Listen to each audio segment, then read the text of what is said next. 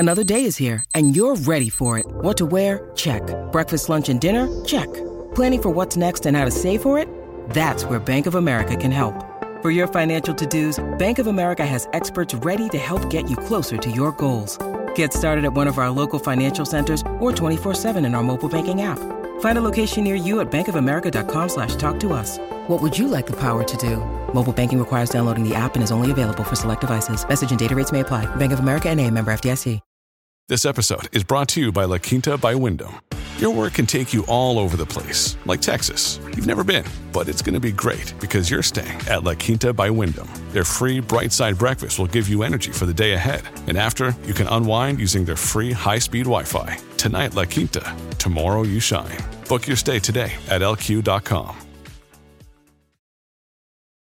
Families have a lot going on. Let Ollie help manage the mental load with new cognitive help supplements for everyone 4 and up, like delicious Lolly Focus Pops or Lolly Mellow Pops for kids. And for parents, try 3 new Brainy Chews to help you focus, chill out, or get energized. Find these cognitive health buddies for the whole fam at ollie.com. That's OLLY.com. These statements have not been evaluated by the Food and Drug Administration. This product is not intended to diagnose, treat, cure, or prevent any disease. Welcome to the New Books Network. Hello, everybody, and welcome back to Scholarly Communication, the podcast about how knowledge gets known. I'm Avi Stamen, co-host of Scholarly Communication. In addition to podcasting, I'm also the CEO of Academic Language Experts. At Academic Language Experts, or ALE for short, we help academic scholars, researchers, and science professionals with translating, editing, writing, and publication support for their research. Today, I'm delighted to be joined by Professor Chris Gertheis. Chris is an associate professor of modern and contemporary Japanese history at SOAS University of London. He's a founding series editor of the scholarly monograph series SOAS Studies in Modern and Contemporary Japan, published in association with the UK publisher Bloomsbury. From 2014 to 2019, he was chief editor of the Japan Forum, the Journal of the British Association for Japanese Studies. He's currently in a 5-year residence as associate professor and academic editor for the International Publishing Initiative in Humanities and Area Studies at the Institute for Advanced Studies on Asia at the University of Tokyo. Chris, thank you so much for joining me today. Really looking forward to chatting. Yeah, no, I'm happy to be here. That all sounds very impressive, but in truth, I'm not that impressive, so. I beg to differ, but we'll let the audience decide for themselves by the time we're done with the interview. So tell us a little bit about your journey to becoming interested in Japanese history in general. I assume, do you have any Japanese roots? Is it something you came across in your studies? How'd you come upon it? Yeah, it goes back to college in the late 1980s. A friend of mine handed me a campus newspaper that had an ad for an exchange program in it. The exchange program was with Stanford University called Volunteers in Asia. At the time, they were really the pioneers in putting English language resource people in Asia. They started in Vietnam during the Vietnam War and Hong Kong, and sometime in the 1960s, began sending volunteer teachers to Japan to work in remote schools, and I signed up to go to China because that was that seemed the most interesting to me at the time. But in their wisdom, the selection committee decided to send me to Japan, and I was too stupid at the time to know the difference. And then from there, it came from spending a year and a half in an industrial city in central Japan. And when I got back, everything was different. I had a new set of interests and took different classes and then later decided to go to graduate school. So when you showed up for the first time in Japan, you, I assume, did not understand Japanese, speak Japanese. You kind of learned on the fly. Is that right? Yeah, the most arrogant of decisions ever in my life was to assume that would be okay. But no, I was an idiot. And I did. I came to Japan that first time with very little preparation, even though I was supposed to by the rules of the organization. I kind of shined that on and didn't do it. Luckily, Japan's a very forgiving place. The Japanese are very forgiving people, and even though they knew I was an idiot, they decided to help me learn. So yeah, it really worked out. Got it.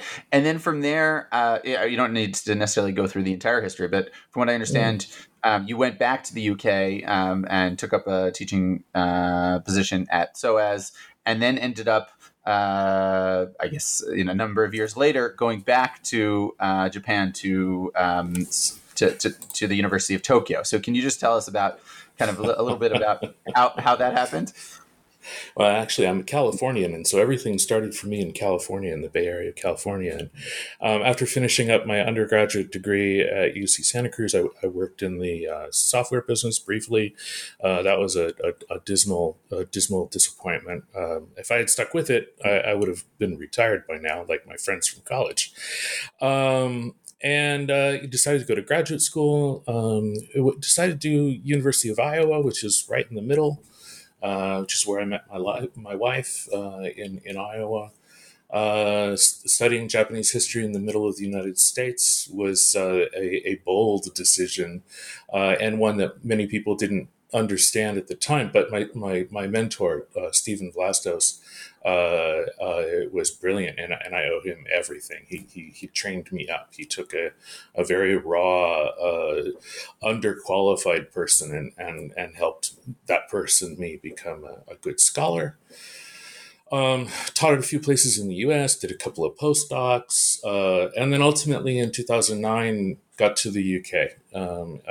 With the position at SOAS, and then from there it's been quite a trajectory.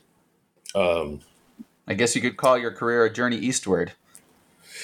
Yeah, I used to call it my life between Japan and America, but now it's my life between Japan, America, the UK, and Europe. I threaten my wife every once in a while that maybe there's a fellowship that we can get in Antarctica.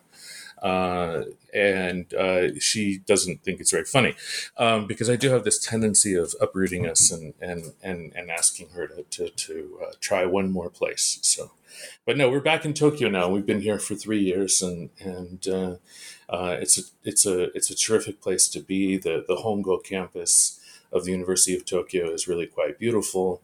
It's wonderful being surrounded by brilliant people. Many of whom share my interests, especially broadly speaking, within the Hongo campus, and it's been fantastic to work with people here.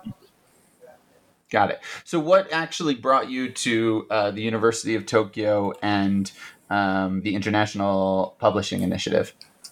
Yeah, as I understand it, back in 2017, 2018, the president's office, the university president's office, pulled together a pot of money to fund two positions, one in the humanities and one in the social sciences. And those positions were specifically set aside on a 5-year contract to hire someone who could come and work with scholars in either humanities or social sciences in publishing books in English.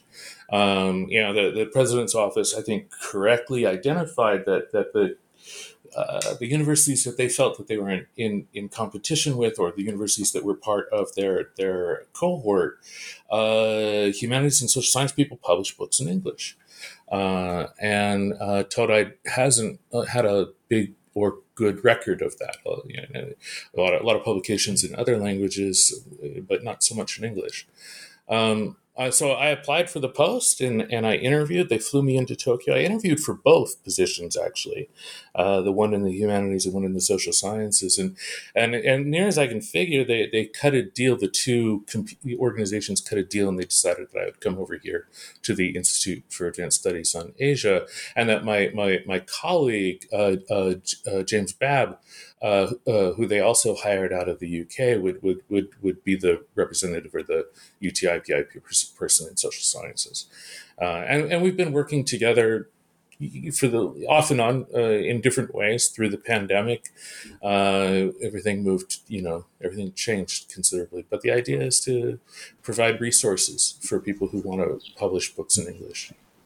And what do you attribute the, this, you said the president's office, marked this as a priority. So obviously, being sort of keeping up with the other universities, but is there, as a historian, can you point to any sort of historical trends that maybe have led Japanese academia to want or need to become more involved in the global conversation, or at least the conversation that's happening in English? Yeah, I mean, I think the driving force is the sciences, where the global conversation is in English, and has been since it was in German and French. This is, Pax Americana, the American cultural and intellectual hegemony is the reality that the sciences have been working within for a while. And I think that ask me, take your time. So, Chris, tell me, it seems, as a historian, you maybe I'm sure you have an interesting perspective on why the University of Tokyo, or maybe just Japanese or Asian universities in general, have made it a point of emphasis to try and become more involved in the global conversation in English, which, for better or for worse, seems to be, primarily the lingua franca of academic research. Because from what I understand, it wasn't always the case. Yeah, right. It's being driven by the sciences, and good science requires being able to publish in English and mathematics, right? You got to be able to do both, and that publishing world is entirely in English, with the journal Nature being at the pinnacle of that publishing framework. True for medicine as well, and the humanities and social sciences in Japan have lagged behind. There's a strong culture for publishing articles in English, but very little for books. And if you were to look at the Ivy League social science and humanities scholars, they generally all at least publish a book before they retire. It's a thing, and it's an important thing. The book is by far the most important technology for transferring knowledge, especially complex knowledge. And so the university's president's office clearly felt that the best way to get the humanities and social sciences back into the race was to bring in some outside support. Yeah, so I'm curious to hear your thoughts. It sounds like you're a proponent of the longer form writing, or at least in the appropriate circumstances. And it's interesting because, as you said, this may not necessarily have to do with specific regional pressures, but it may come more from from the remuneration and promotion system, whereby it seems like maybe books are not given their place, or at least in certain subjects. So can you make the elevator pitch, or the the quick argument for why you think it's so important to? Well, I mean, I think in history, of course, the driving force is the book, and we do publish articles, but the book is the thing that we do as historians. But sociology, anthropology, linguistics, education, the article is certainly the driving force of scholarship. And so in that sense, the primary importance is being able to publish internationally in English. It's very difficult to publish internationally in Japanese.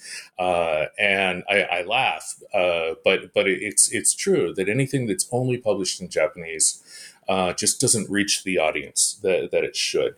Even if you publish an abstract in English, no one's going to learn Japanese in order to read your article, and so getting that out is important. Pushing a book is really about reaching that point in one's career where one has a certain gravitas and something complicated that they want to say. And if they do want to do that, then I'm here to help them do that. There's something about taking 5 or 6 article length pieces of work and writing them together that individually not any one of those pieces could stand on its own, but all together say something far more than you could say in 10 or 12,000 words. There are certainly books of 130,000 words that should never have been written. And sometimes you finish a book and you say, boy, that could have been 12,000 words. But by and large, if it were possible to say what's in a book in 10,000 words, we would. And there's something about this technology, and I keep referring to it as a technology. It's a knowledge transfer technology that we've had for so long now, right? I mean, Gutenberg began printing books in the 17th century, 16th or 17th century. But the flat page book goes way back in time, and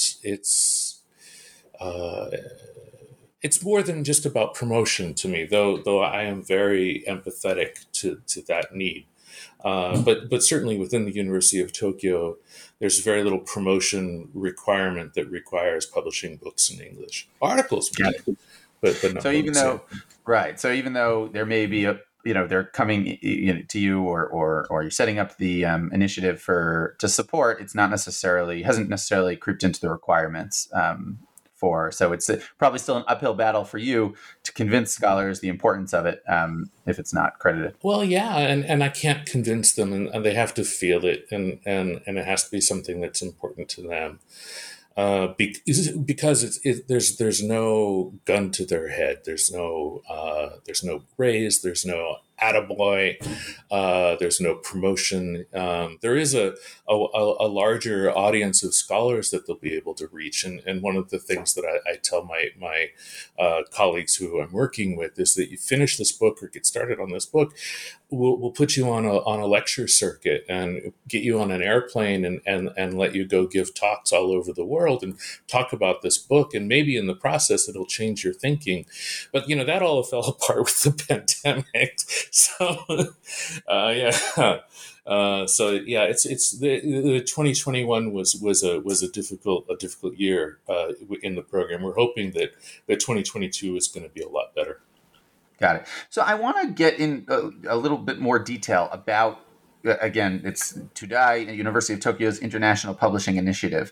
I think that may be, a little bit of a mystery to those who aren't familiar. I think people are generally familiar with writing centers. Would you define yourself as a spinoff of a writing center, or would you say that the support you're providing is different in its nature?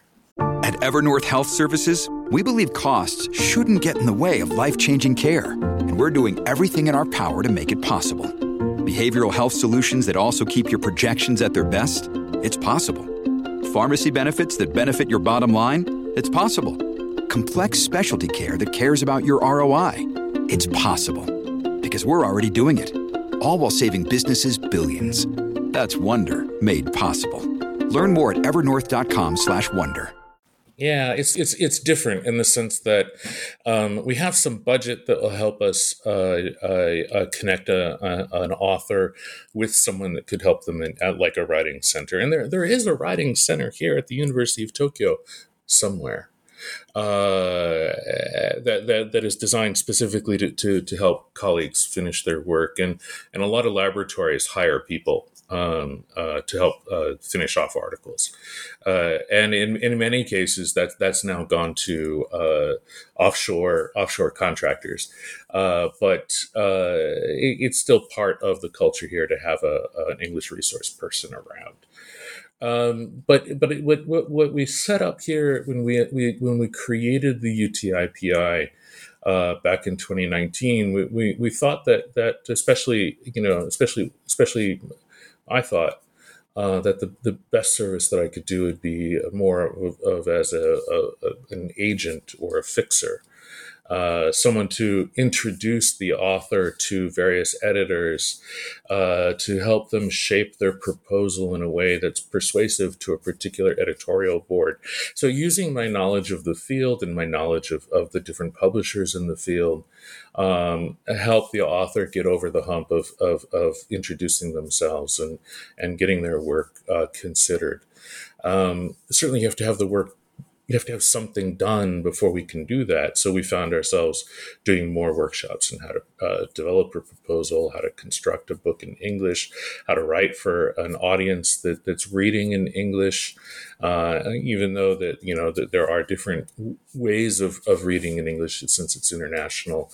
The publishers themselves have certain conventions that they're looking for. So if the author has a particular publisher in mind, we've actually put those authors in the same room, either virtual or physical, back in 2019, with the publishers that interest them the most, and let them sit down with the chief acquisition editor from Columbia or from Cambridge and let them talk to that person. Which they can do if they go to the Association for Asian Studies or almost any of the international conferences that they might attend. But people are shy, and so we provide a certain impetus and make it just a little bit easier for those meetings to happen. One of the other things that I did, especially because of the pandemic, was that I freed up some of my budget to pay for book scrubs, where I would ask the author who the most famous person in the field is for them, and who do they, and then who do they really wish would read their book, and then I would reach out to that person and ask them, would you read chapters from this book and give your comments on it? And then I would use my budget to pay a small honorarium. But the profit motive wasn't really there. It was really just sort of a service to the field thing. Again, making it easier for the author to connect with their audience or their potential peer reviewer. That book scrub approach really worked well for 3 or 4 of my authors who are now in the process of peer review with either the publisher that they wanted the most or with publishers that were ancillary to that publisher. And you mentioned shyness. Would you say that was kind of the number one challenge or hurdle that scholars had to overcome, or were there other sort of hurdles that you found maybe you were surprised by that you didn't think about when you were starting out, that you're like, okay, this is how we actually, if we really want to help them, this is what we need to do? Yeah, well, we have for a while there we were having a meeting every few weeks, and now we're down to once every other month or so, and we would talk about the various approaches that we would take to different authors and pound our head against the wall together, because it was just impossible to find ways of reaching authors. Shyness, yes. Look, there are there's a minority of scholars who are extroverted narcissists who have no trouble making themselves known. But I mean, most scholars are pretty introverted, and it's and certainly if you start thinking about working in a language that's not your first language, it becomes even harder to assume or presume that somebody would be interested in your work. In fact, publishers are dying for what they call content. They're dying for books from Asia in particular. It's just that getting that book into the right form, it escapes everybody's ability to do without a little bit of help. The publishers can't afford to pay for it. The authors don't know how to do it, and then people like me and you, we are the bridge to help them figure that out. Right. Yeah, I think it was interesting. I remember hearing, I can't remember her name, but one of your colleagues who edits the I think sociology, Japanese sociology. Yeah, that'd be Meredith, right? Meredith, Social Science Japan. Yeah.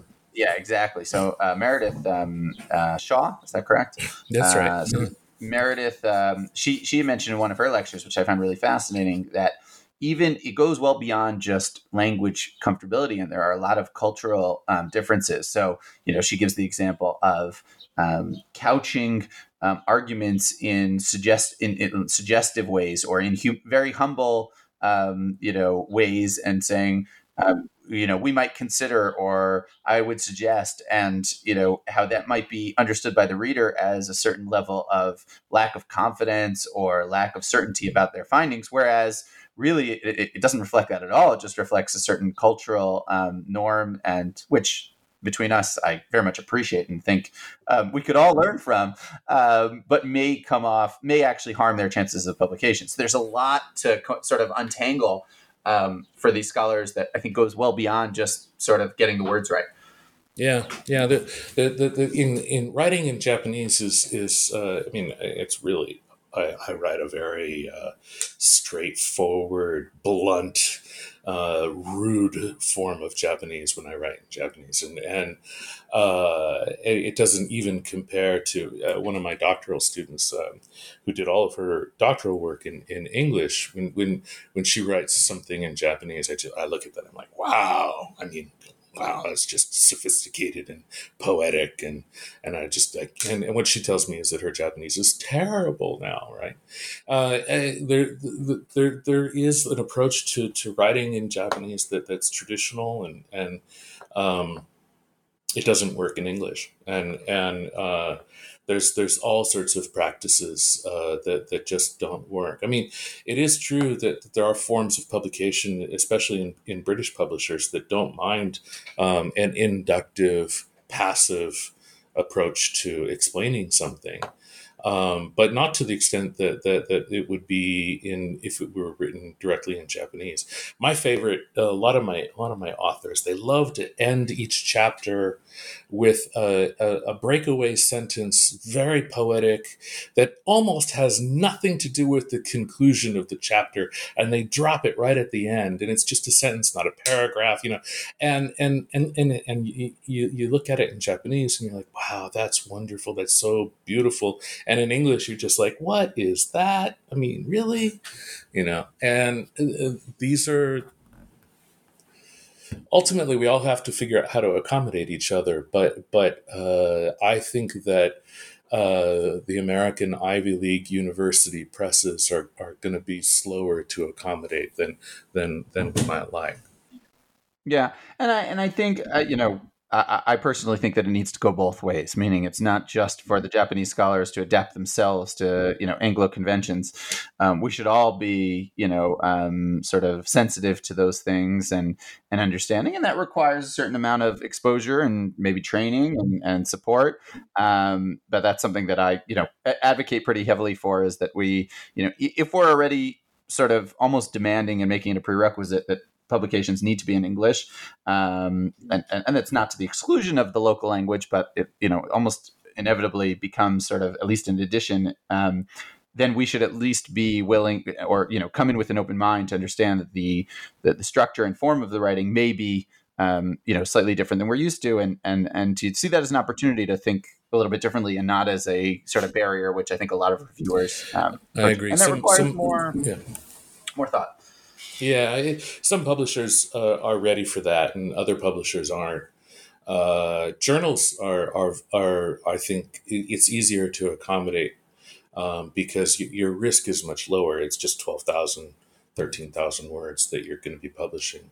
I know that because I'm executive editor for the International Journal of Asian Studies, which we publish here at the Institute in association with Cambridge University Press, and my job there is to try and link both we really want to publish more East Asian and South Asian authors, Southeast Asian, East Asian, South Asian authors. But to do that, we have to both provide additional support, but also get Cambridge to adapt to the different styles of writing in English.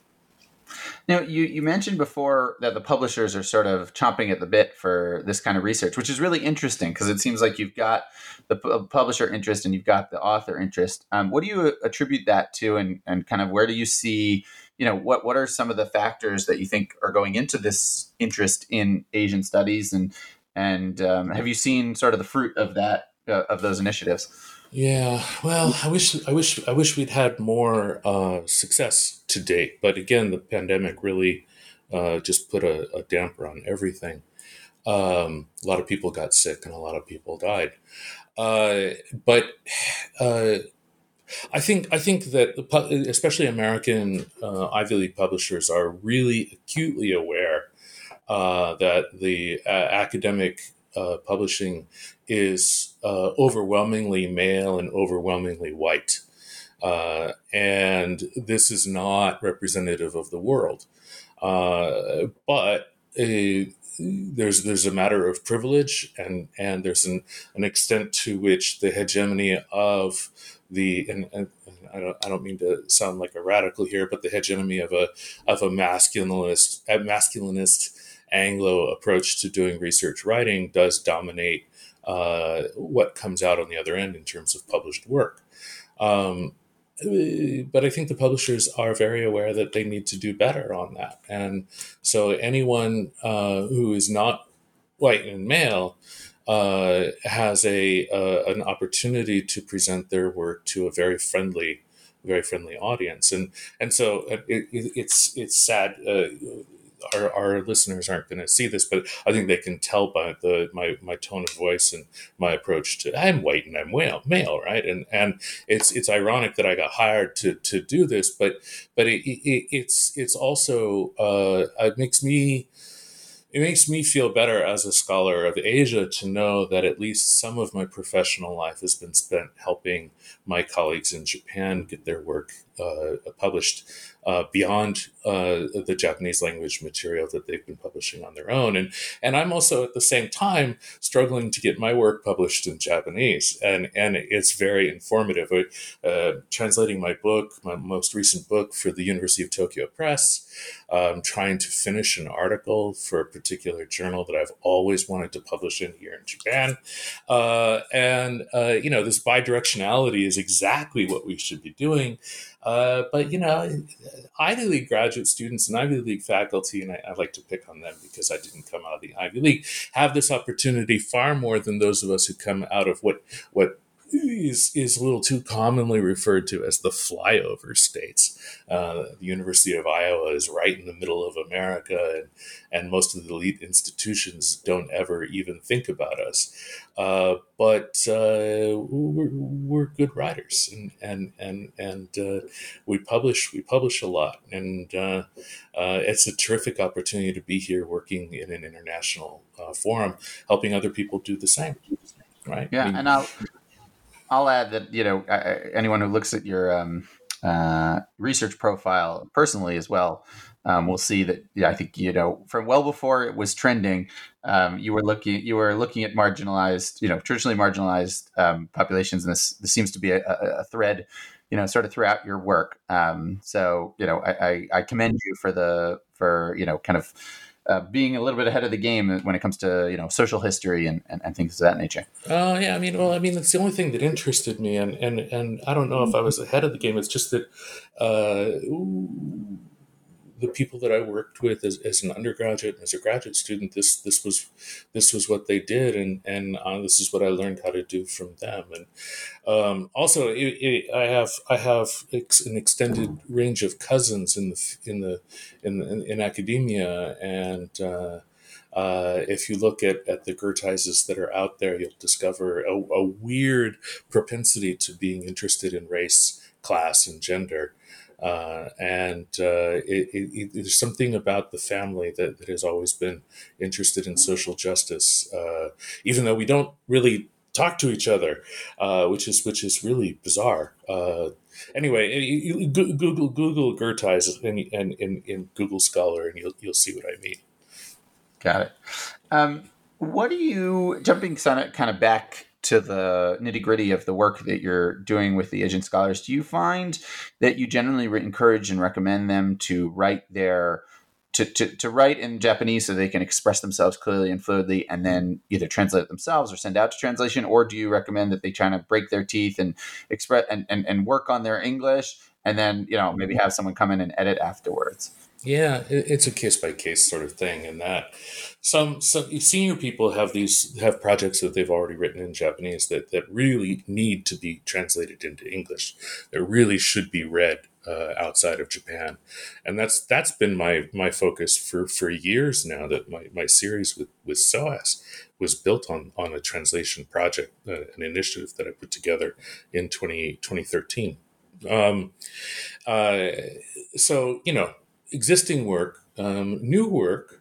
There's a tremendous number of my junior colleagues in Japan who did their doctoral degrees abroad and wrote their theses in English and want to publish their first book in English based on their thesis, and they're amazing. The ideas, the frameworks are certainly cutting edge and reflective of the work they did as graduate students. And then there are an interesting number of scholars here that studied here in Japan or in Asia who either wrote their thesis in English or have decided to write a book in English, and that it really just comes down to the skills that they bring to us. And I'll work with anybody as long as they have something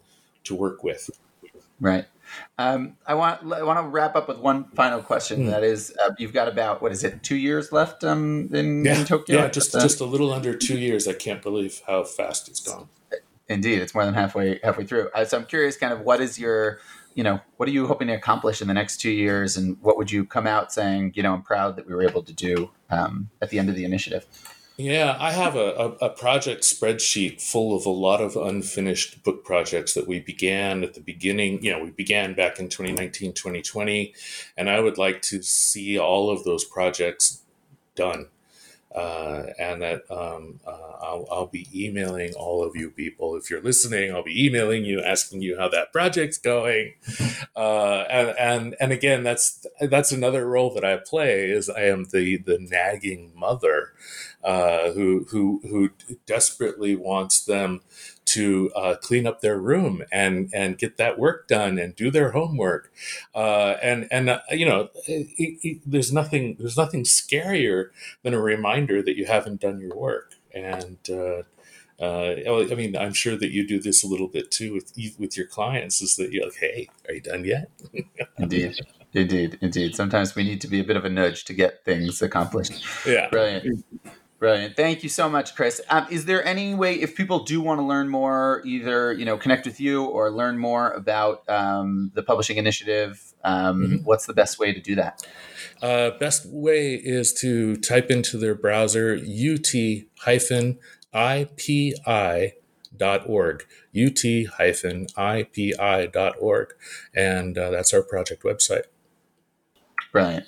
Chris, it's been a real pleasure chatting with you today. I appreciate the time that you've taken, and I think that really it's important and fascinating work that you're doing. And I think it's really we get so sort of tunnel vision sometimes about helping ourselves in academia that it's refreshing to speak with someone whose job and it's I guess it's a luxury for you to be able to have your job as being able to help others publish, and that's kind of what I try and do as well, and so you're able to accomplish, and you probably learn a ton along the way. I know that's definitely true. I get to see the first draft of scholarship. Exactly. We get to see the previews, and we get to know what's around the corner. So thanks so much, Chris. It's been a real pleasure, and look forward to chatting again soon. Yeah, thanks, Avi. You take care.